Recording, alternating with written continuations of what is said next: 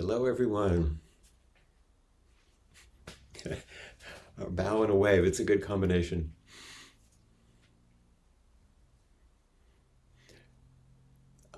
I've been so gratified to see when Suzanne and Joel came on recently to lead. They both said the same thing that I say of what a powerful experience is to see everyone populating uh, the screen. We all see it. It's very interesting sitting in this seat and watching everyone arrive. In this way, it's really beautiful.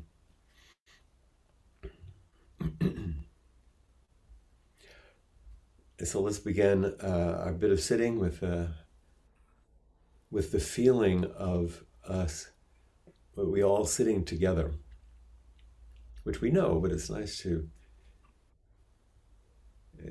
make it intentional.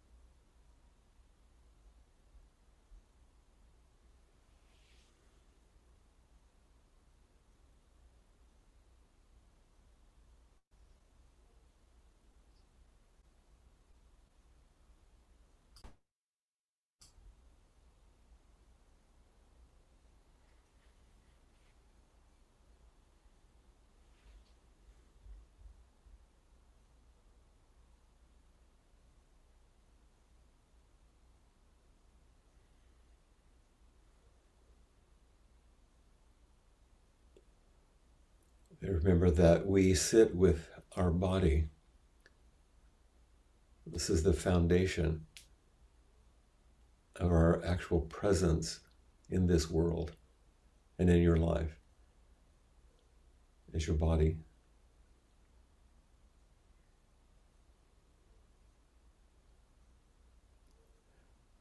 So as we sit, and if your awareness was solely on your posture and your breath, that would be enough as a way of appreciating your life, the actual reality of your present moment embodiedness.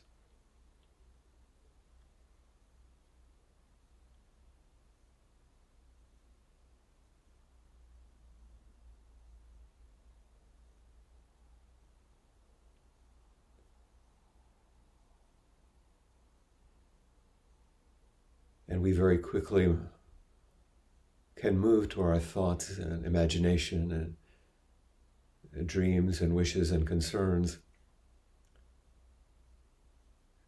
And those will continue. But as we sit with and as our body and our breath, we can reflect on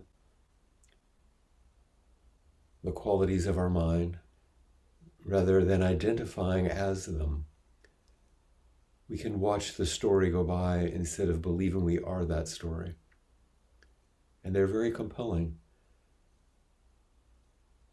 And we've practiced identifying with them for so long. It's interesting to practice not pushing them away, denying or even being degrading toward them, just simply stepping back and watching and attending with our body.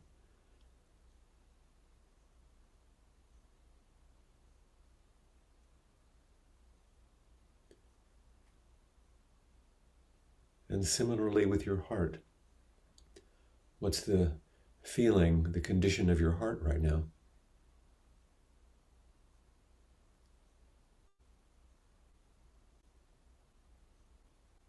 And not simply the emotionality of whatever you might feel, but also can you feel the front of your heart and its connection with the world, its openness or its closedness?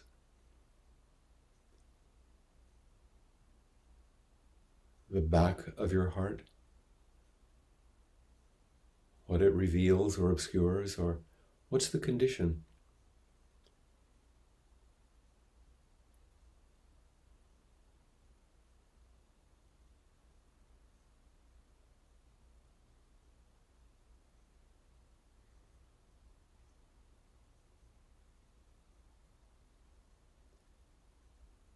And we attend in our metta practice.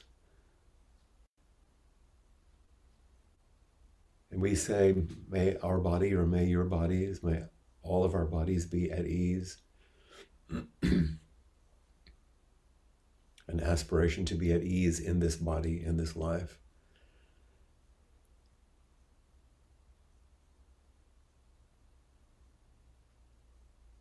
We say, may our hearts be open with an aspiration to connect with ourselves and with others and with all of life.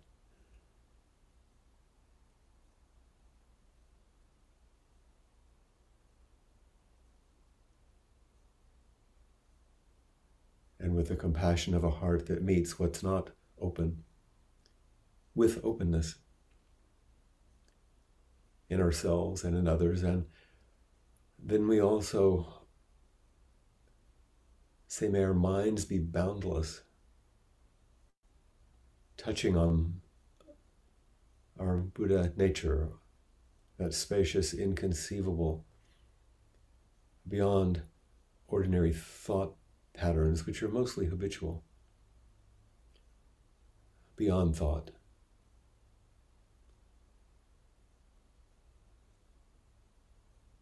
With the aspiration that our bodies, which feel so many things, and experience so many things, sometimes difficult or devastating, sometimes beautiful and ecstatic. May these bodies be at ease in all of it. May our hearts be open to ourselves and each other, even as they struggle and falter and meet things that don't feel like openness.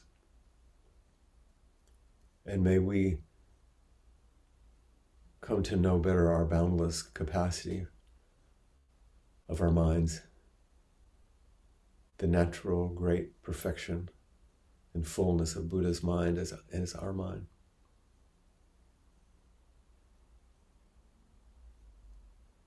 And with all of this, may we have the aspiration that we all together share awakening, because this is what it looks like in a human life, in a human body.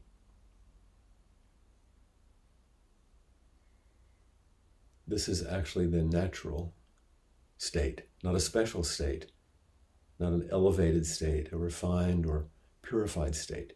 It's the natural state. This is how we're made. And when we sit, it's the enactment of returning to that natural state of uprightness and silence and stillness and fullness.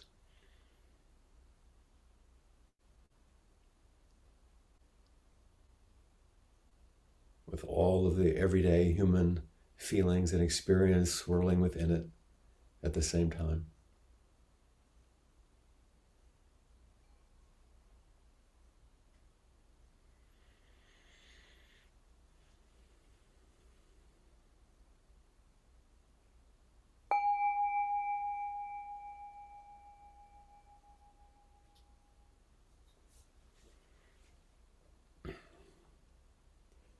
And so we invite the chant of the robe to remind us, vast is the robe of liberation, a formless field of benefaction.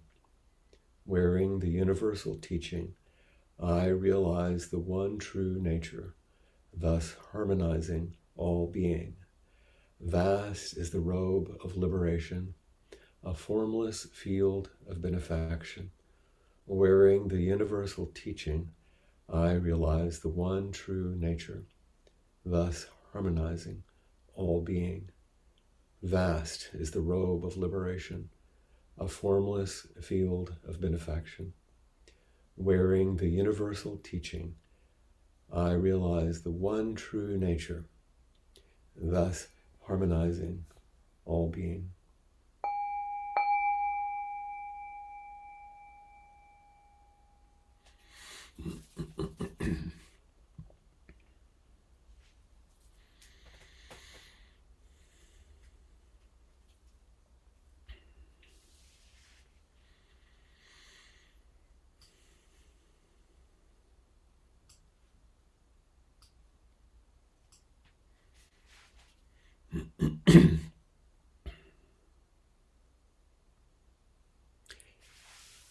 In these last few weeks, as we've begun to hear from some of our entrusted teachers, I've been really inspired and encouraged and touched, as I hope some of you have been.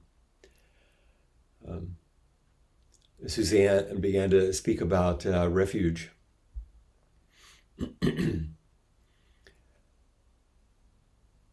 A refuge in life as it is, in this embodied way that I've been speaking about. And in some ways, renunciation, I followed up with some ideas about renunciation, not of things, but of our unwholesome stories. Letting go and returning, as we did in our Zazen. And this taking refuge, dropping so many of our stories and ideas, it's both an orientation that practice offers us, it orients us, and a set of skills or embodied activities that has been demonstrated in the lives of at least my mentors and my teachers. It's been enacted in front of me. So it would begin to wake me up, and this is what we do when we practice with each other. Sometimes it looks more psychological with some teachers and some people, and sometimes more spiritual, if you want to call it that. But as Suzanne reminded us, it's important to identify by this return and through renunciation to identify what we have to offer, to attend to what's needed around us, and then to act. Like her example of Sujata, by identifying that the young Siddhartha Gautama was in trouble, and attending to what was needed by making the offering to him instead of at the temple, and acting, actually doing something. And that's where the wheel of Dharma is turned. In that kind of relational context, Joel spoke about the embodied examples of wholesome qualities that he was kind enough to reflect on, certainly with some of his teachers, including Peg and me, but also the teachers that had come before that I had mentioned. These admirable qualities that he spoke about shone through in the lives of my teachers, which I reflected on, and then which I followed as best I could, and sometimes, of course, even copied. Just like in the old days, as an artist would copy a master's artwork in an apprentice way, because it's a way of following an example. These good qualities catch your attention. I think I've mentioned, I may not have spoken about it when I first met so many of the teachers at San Francisco Zen Center, where I was beginning to train, and I saw each teacher expressing their beauty and their confidence and their offerings. But it was one morning in service in the Buddha Hall when I saw Blanche being the head priest in leading service, called the Doshi in a Zen temple. And the way that she took away her bowing cloth, which is under your sleeves and your arm, and spread it and did her bows, there was something arresting about that physical activity, an embodied activity, with great dignity and care, with strength and vulnerability. She was embodying these qualities in front of me, and that's what caught my eye. And it's like, whatever that is, I want to know that. So in some ways, I wanted to be like her, or call that good quality, like Joel was talking about, forward in me. And there are other teachers I saw that were wonderful teachers, but I didn't want to follow someone just because they looked good, or because I would look good following them. And sometimes we have that. I want to be like them, to be a fake, Dalai Lama, somebody, or that being associated with them, it'll make me look good, which is basically basking in the narcissistic glow of the other. Not a wholesome state. I wanted to find out what that dignity and uprightness and vulnerability and strength look like through my own body. And this is the key, and what both Suzanne and Joel were talking about, is how do we make practice our own? How do we integrate and metabolize the teachings? Like when you take in food and nourishment, and it becomes your cells, it becomes who you are. So that the teachings then come through you, rather than someone else, or your attempt to be someone else. And you see this in each person that comes forward. The same teachings, the same beauty, but there's a Suzanne-ness or a Joel-ness or a Peg-ness or Flint that it comes through in each person's way. I think this is what Suzuki Roshi meant when he said, when you are you, then Zen is Zen. I want to just very briefly reflect on something that we don't speak about very much, and sometimes it's almost like it's just a part that is passed through in the precepts and Jukai ceremonies, when people are taking the precepts to formally engage the Bodhisattva path. You don't have to know some of this esoteric stuff, but there are the precepts that we study, some of which are, we can say them in a prohibitory way or an inspiring way, but they have to do with, not stealing and not lying and not intoxicating self and not misusing sexuality and not harming, those basic kind of things.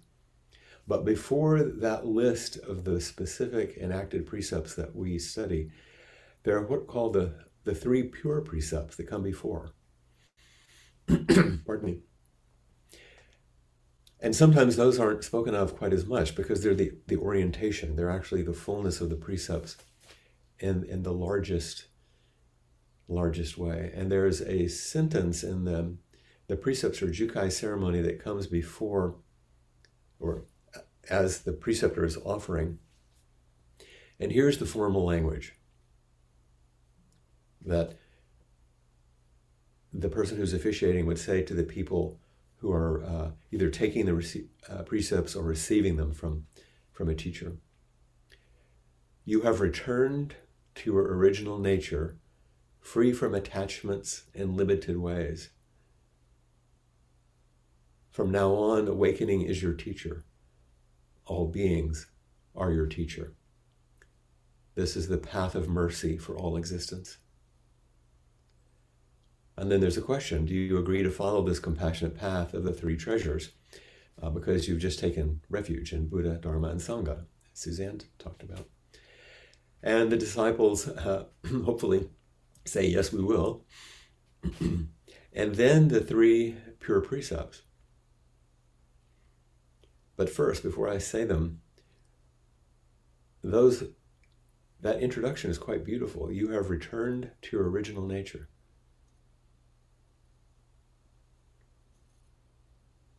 By your intention, by your practice, by your study of the precepts, there's a return to what's most true about you, free from attachments and limited ways. Of course, you're not. They're not all gone, but you return to the original nature, which is free of attachments and free from limited ways, even as you live in a limited body full of attachments. From now on, awakening is your teacher. You find your teacher in that refuge, and all beings are your teacher. And then that beautiful poetic line, this is the path of mercy for all existence. And I'll say more about that. And here are one translation of the three pure precepts. Once again, they're orienting principles. 1, I vow to refrain from all harming. I vow to do what is life-giving. And then the third one, which is really powerful and big, I vow to live and be lived for the benefit of all beings. And since you're all on mute, see what it's like trying on a jacket or something. See what it's like to say them after I say it. Say it out loud wherever you are, just to see what it's like. What is it like when you say, you're not committing to anything here. I vow to refrain from all harming. See how that lands. I vow to do what is life-giving.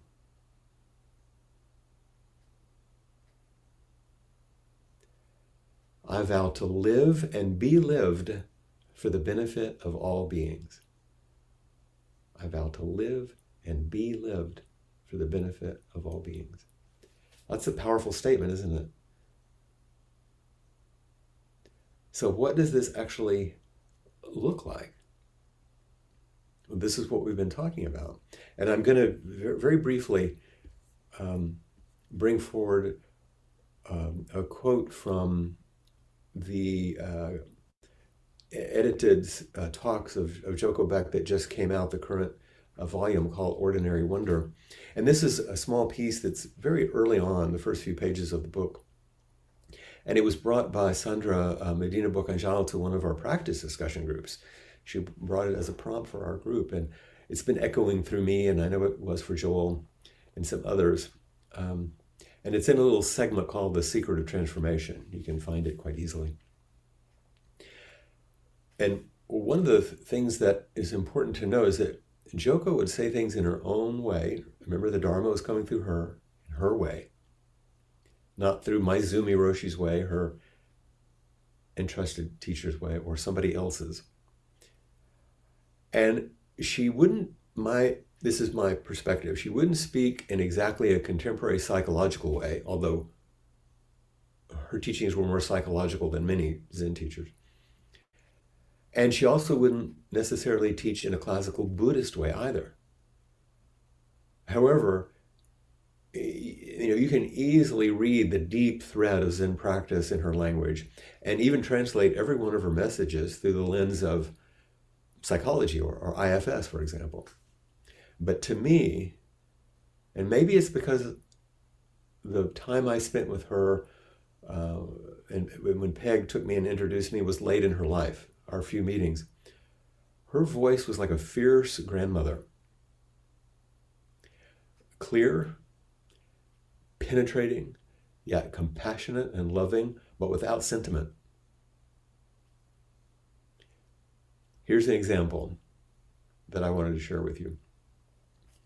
I'm going to just excerpt just a few sentences, and then I'll make some comments about it.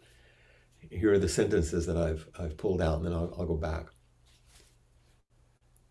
We have a life that is happening all the time. A wonderful, fluid, amazing life, which we may like or dislike. But there it is, all the time. And we have a very fixed, narrow, little set of behaviors with which we try to process this vast experience. The secret of experience the whole of life is just to be whatever we are experiencing. Just to be whatever we're experiencing. When we let go of our thought-based personal desire for things to work out a particular way, for the first time, the pain that we feel begins to open up. And when it opens up, the feelings get clear and quiet. And at the end, there's silence and wonder. Finally, there's nothing, just wonder. Underneath all of our difficulties, there's this well of silence, which is real wisdom. Whatever you want to call it, it's there. So direct, isn't it? And that first segment where she says, we have a life that's happening all the time, this great life, you might like it or dislike it, and then we have this set of little behaviors and habits that we use to try to process the vastness. Taking refuge, returning to our original nature, is to return to deep gratitude for what it means to actually have the life, to have a life at all, and to feel the innate longing to open to its fullness. Isn't this what brought most of us to practice? To feel the limitations of how we meet life, to somehow be amazed that we have one at all, and to have this desire to open to its fullness. We know there's something off. That's the first noble truth, dukkha. You have returned to original nature, free from attachments and limited ways. That's what that sentence is suggesting.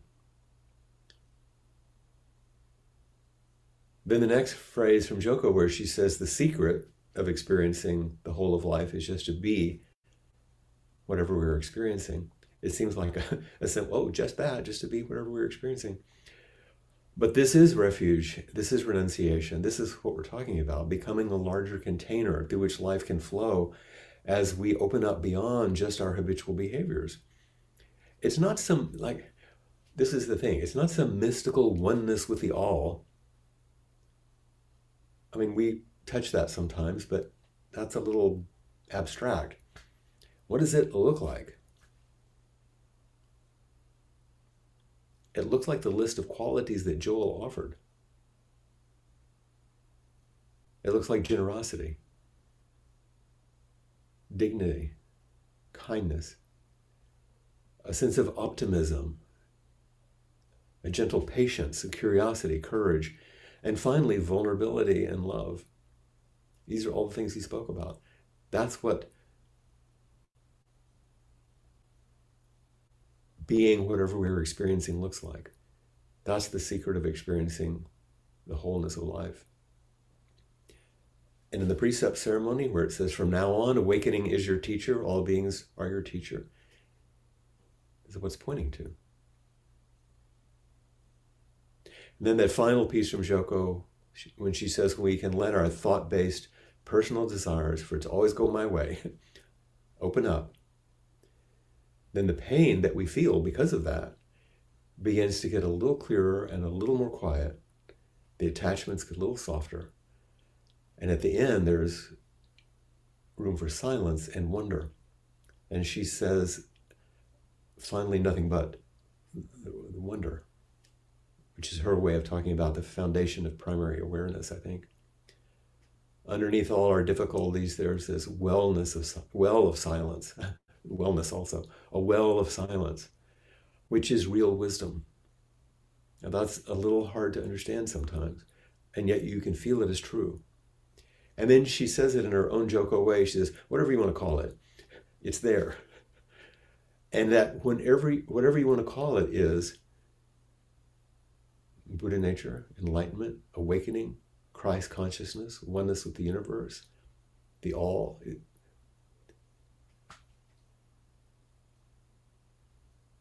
And in the precept ceremony, that final line, this is the path of mercy for all existence.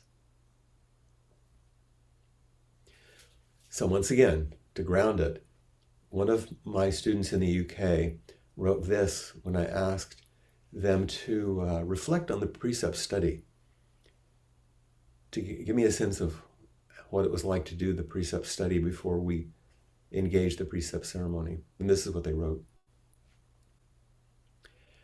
At this time, there's a growing sense of yes inside, a willingness, a desire to meet everything, a sense of an integrative process or the beginnings of such, so that whilst my busy analytical mind might run off in one direction and my heart may be leaping in another, there's this growing sense of a larger something that can see all these different movements. And whilst not holding anything, yet it holds a center somehow. It's incredibly difficult to capture it in a net of words, that which will not be captured. Isn't that beautiful? It's such a lovely teaching. But this is the essence of refuge, of renunciation, of these great qualities. So just, mercy is not a word we use a lot these days. It's the compassion and kindness shown by someone who has power maybe over another, even to harm them or something. And there is a great humility and forgiving nature expressed through mercy. Mercy requires this willingness that the student talked about, a willingness. While grace, on the other hand, is kind of a generous goodwill, freely given, neither asked for nor deserved, but freely and fully given. Grace expresses this larger something in human intimacy, and together they form the path of mercy for all existence. And this is our practice. So some of what an inquiry we focus on are, what are the contractions? What are the barriers? What's the small things that you're using to try to meet this larger vast existence that you wish to open, so that the pain opens up, so that the path of mercy shows itself for you, and that you can be of benefit to others. So please bring your questions, your reflections about this, so we can meet them. This is the path of mercy on which you hold hands and walk. And all you have to do is raise your hand. Judith did so wonderfully. Basically, this is an experiment because this is something that I never do. Which has come forward like this, you mean? Yeah, and be the first one too. My gosh. There's the willingness. The willingness to talk about. And it's not as frightening as I thought it would be. Oh, so let's use what we started with. How's your body? It's sort of, I can feel energy. I was going to say tingly, but that's not quite right. Do you feel the aliveness? Yes, I do. Good. And how's your mind?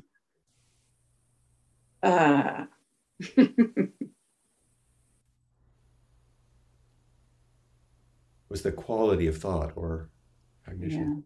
Yeah. Wonder. Oh, so there's a lot of wonder there. And you had that reflection you already said of, oh, this isn't what I thought it would be. Yeah. I mean, that's where the wonder arises. How's your heart? It's beating pretty hard. That's your physical heart, yeah. Yes. So you have a lot of aliveness moving.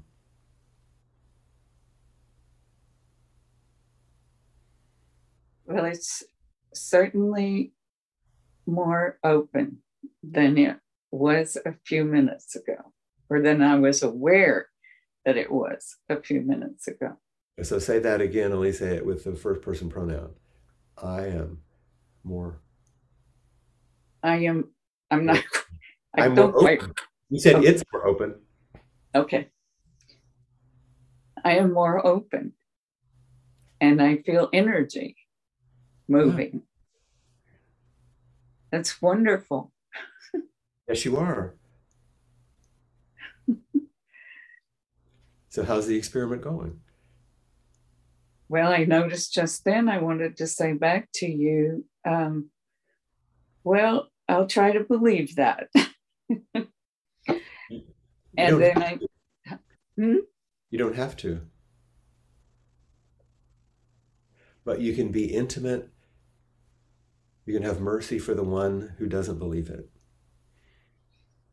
And in part, that's what made me want to do this, is that negative voice that I hear limiting me so much of the time. It just wants to be seen and loved. That's right. It's afraid. So this is the path of mercy on which you walk hand in hand with that part instead of trying to banish her or him. Mm-hmm. Yes. Will you continue that? Yes. And in the precept ceremony, the part I didn't say because it wasn't appropriate, there's a place in which it says, and will you continue this merciful path even after awakening? Thank you. You're welcome. I will. Thank you for your willingness and your embodying all the things we just talked about. Yeah, so good to see you. Yeah, it's good to see you.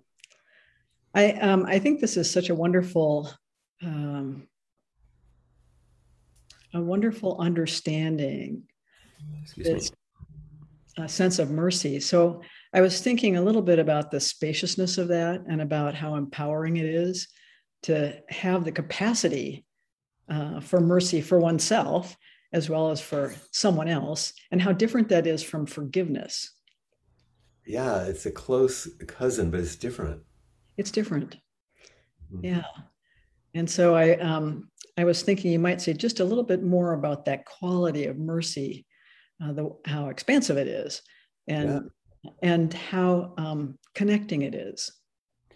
I'm glad you you mentioned that, and as it's resonating between the two of us in this, first I want to say before I say more about it is I think it's part of the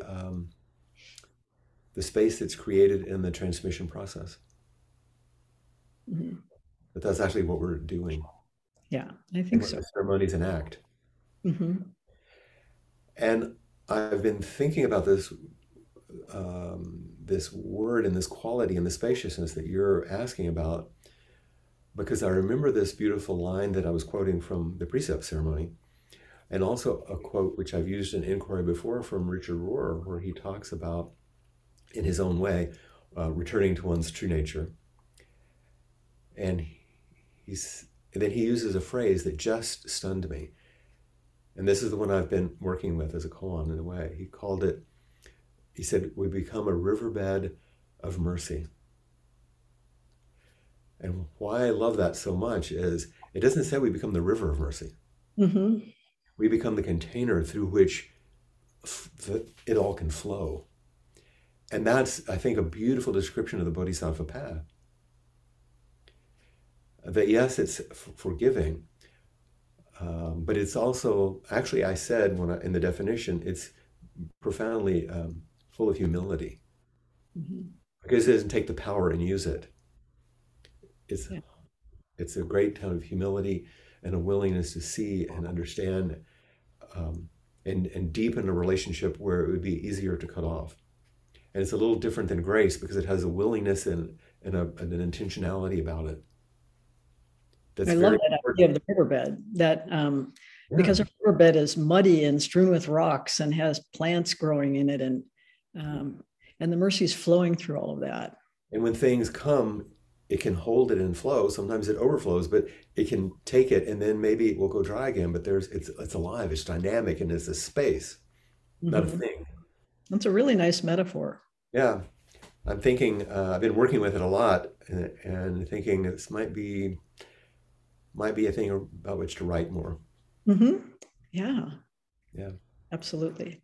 Thank you for noticing and bringing it forward. And thank you for the riverbed of mercy that you're offering to me.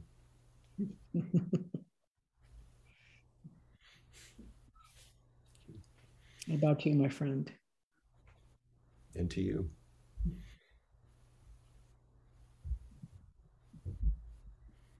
Hi, Chris. Hi, Flint. When you quoted Richard Rohr before, I remember you saying the quote a little bit differently, that we carve out a riverbed of mercy. And to me, that gave a very different image of there being a process that we go through of carving that out, which could be instant enlightenment, or it could be, I guess for most of us, the work of a lifetime. Well, when I speak of these things are both an orientation and return to what's most natural. Yeah. And their set of skills and practices that we engage. I'm speaking about the relative and absolute. Right. And so these two ways of speaking are the relative and absolute. Yeah. Right. Okay. All right. The carving is our practice. Yes. But yeah. actually it's there. The topography and the elements that made the Grand Canyon were just there. Did a carving happen? Causing conditions result in something. But it's all from the natural state of each thing.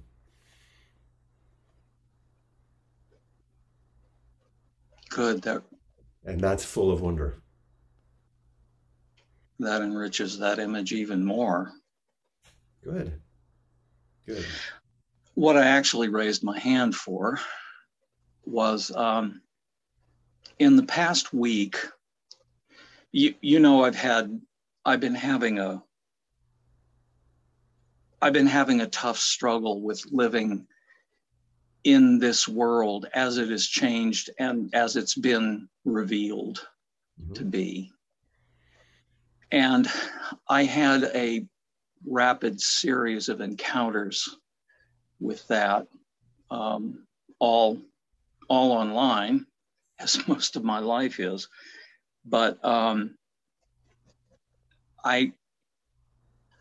what it added up to was that I can no longer support my trust that the people I meet are rational or reasonable or kind or Christian, even as they say that they're Christian.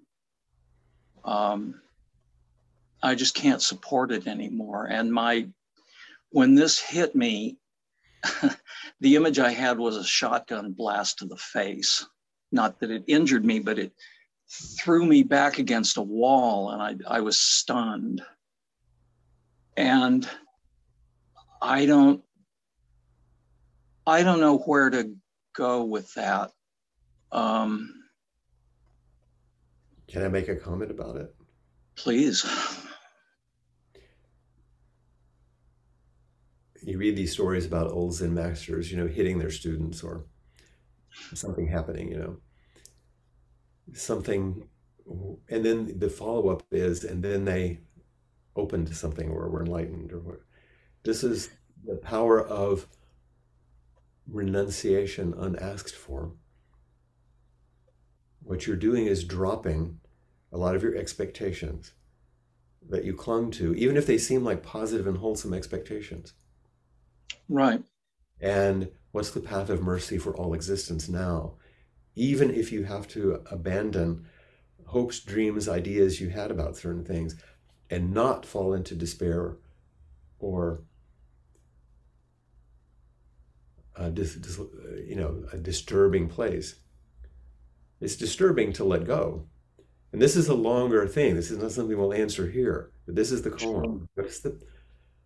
What is the path of mercy for all existence when you let go of all those things you hoped for? All those things you used to basically take refuge in. And you're realizing you can't take refuge in those anymore. Right. And so you're actually being asked to go deeper, not to go into despair or nihilism. And that's an easy one from a psychological point of view. It doesn't feel easy. It isn't. This is hard. You're being pushed against the wall in a powerful way, like you said. And you can use it as a way to crumble, or you can use it as a way to go deeper. I don't feel myself crumbling. I recognized it. I pretty quickly recognized that, yes, this is a renunciation. This is something this is a fierce letting go, a fierce renunciation. Right.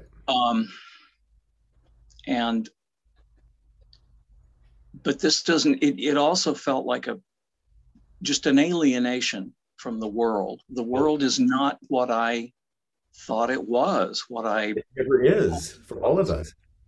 And there's an immense grief that we have to face if we're going to come to this kind of truth. Because what we're let go of is all those ways we wished it would have been or felt we were entitled to. And every person who is, quote, on the other side or looks like something different is feeling the same thing. But we don't need to get into all that. We need to stay with you finding what's opening, even as all these other things are falling away. And body and mind drop away in this way, what it opens to you. And that's something I want you to stay with and practice with and keep coming forward with like this, because that's how we navigate it. This is how we hold hands on this path of mercy. I have the first vague glimmerings of something opening up, but I'm not pushing toward that. I'm just staying with what I'm experiencing and feeling. Be the riverbed for it. Yeah. Let it flow. Thank you. Thank you. It's very important to bring things like this forward.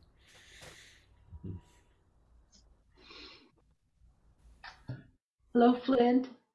Wanted to comment on a couple of things. I was really struck with your offering us the 3 precepts and having us try them on. And I recognized them from the entrustment ceremony. Mhm. And I've often wondered, and I've talked with you about this before, how profound the entrustment ceremony was for me, Yeah. even though it was online. And I Yeah. was really concerned that it would be going through the motions. Uh-huh. Yeah, it would be kind of a ceremony light. Yeah, exactly. But with you bringing that to us today, I realized that it was in the taking of the precepts that was what the profoundness was. It Yes. didn't matter that it was online. It didn't matter that, you know, there were not many people around us, although I'm really glad for my two friends and my partner were there, because they really held the container for me. But it was that process of taking the precepts in that way and receiving them in that way. That's what mattered. Yes. That's going to be in some ways the focus of the Awakening Together retreat with the group in Minneapolis that's coming up. I know a lot of you Mhm. know about that. Yeah, yeah. Because the precepts, Zazen and the precepts, pretty much the whole Zen path, if you want to, in some ways. I'm looking at Peg's face to see if she's shaking her head or not. Everything else comes out of that. If you don't have those, it's not our practice. Right. And Especially you the feel it, third, you get it, you know it to be true. especially the third one, to live And for and be lived by. yeah, to live and be lived by. By. Yes. Oh, Yes. man. Yes. So it's that both expressive and receptive function, Mm-hmm. the yin and the yang of both being a concave receptor for the world and also a convex expressor, Mm-hmm. and Yeah. not to be caught. Even as I said that to you right now, I felt it welling in my heart. Right. And you're so much about embodiment, always coming back Mhm. to the embodied so you know it to be true. You can Right. feel it. Right. Yeah. So thank you for that, Flint. The second thing I want to say is a number of years ago, I adopted a greeting to give to my friends or family when I know they were traveling, and it came from the writer Annie Lamott, Mhm. who got it from her African American minister. So I think it's a Southern phrase, and it is traveling mercies. Right. Hmm. Traveling mercies. And when I give it, I always think about it as the mercies are the support that provide, hopefully, the flow of easy travel, Hmm. easy movement forward, however that's going to be. So mercies has been part of my life for quite a long time. Well, you see that as the bodhisattva because it's the traveling through our entire life Mm-hmm. and the mercies that all move us Mm-hmm. along and accompany us through that. That's great. I love that. And I Yeah. remember her using that phrase. Mm-hmm. Mm-hmm. Yeah. So thank you so much. Thank you. I hope I reflected on your talk and your statements accurately. Very nicely. Thank Thank you. you. Mhm. Welcome, Francis. Okay. You're good now. I'm not very I'm getting more technological. No, I you'd mostly, succeeded we completely. all are. I mostly wanted to come forward to meet you.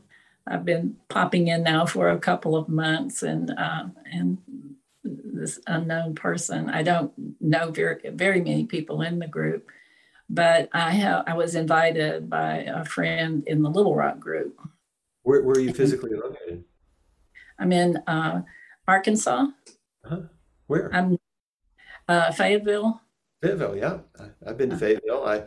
I worked with one of the cancer treatment centers there as a consultant. I wish you would come back. Well, I don't know where I'm going to get where I'm going to be able to travel. I actually lived in Little Rock for 30 years and moved up here about 6 years ago. well, I thank you guess. for stepping forward. It's good to see you after hearing Judith right in the beginning. Yeah, I know Judith. Yeah, not really, but know who she is. But I just wanted to say how much your direct language, the beautiful language, always speaks to me. I leave every week with a calm, peaceful feeling, and usually something that I share with someone else during the week. So It's lovely. it's been very, very good for me. And grace and mercy are what I consider to be my religion. Yeah. That's all I can count on. That's good enough. It's worth a lifetime. Yes. So thank you for being here. And well, thank you for stepping forward and connecting so I can not only just see your face and see your name, but hear your voice and to know how we're connected. Because we're connected in ways that I couldn't know in some ways. True. Well, and it is a bit intimidating to come forward in this group. And I was trying to decide what that is. And I think it's because of the attention that comes across from everyone, even on Zoom. It's powerful, isn't it? It's powerful. Yeah, you feel that connection. Yeah, and tell me if I'm on track here, and I've said this in many ways, really, but usually our deepest longing as humans is for people to offer us their warm and loving attention. Yes. And it's the thing we're the most afraid of. And it's rare. It's rare that it's actually authentic and immediate and real. And I hope, my greatest hope is that through this process, we call it forward and offer it through each other. I feel that. Really necessary. And I'm glad you're saying that it translates, even though you actually haven't been in the physical presence of most of these people. None. And yet you both feel the generosity and the nourishment and even the potency, which is a little arresting. So that's a wonderful, wonderful thing to know. I'm glad it's here. Thank you for stepping forward. Thank you. Stay with us. Invite your friends. Who knows? Oh, party. Yeah. Thanks. Yes. And if you happen to look in the chat, you can see many people greeting you, if you know how to do that. So it looks as if we're at the just in the last moment of our time together. When we chant the 4 practice principles, and when I was offering you the 3 precepts to repeat after me, and Suzanne was talking about how powerful it was, it's really useful to use your voice. And one of the beautiful things about Zoom is that nobody's going to hear you. So you can stumble along and make mistakes and nobody cares because nobody can hear you. And if you work to say these things by memory instead of just reading them, or not saying them because you don't know them, try it out. This is practice. This is stumbling through life by offering yourself to something to see if you can embody it. That's practice. So please enjoy using your voice. It makes a difference, and nobody's going to worry about it because nobody can hear you. So it's really a great opportunity to stumble along, and you'll learn them faster than you realize. And so notice how all of Joko's teachings that we mention and all of the things that we've been reflecting on are echoed when we say, caught in the self-centered dream, only suffering, holding to self-centered thoughts, exactly the dream. Each moment, life as it is, the only teacher, being just this moment, compassion's way. Caught in the self-centered dream, only suffering, holding to self-centered thoughts, exactly the dream. Each moment, life as it is, the only teacher, being just this moment, compassion's way. Caught in the self-centered dream, only suffering, holding to self-centered thoughts, exactly the dream. Each moment, life as it is, the only teacher, being just this moment, compassion's way.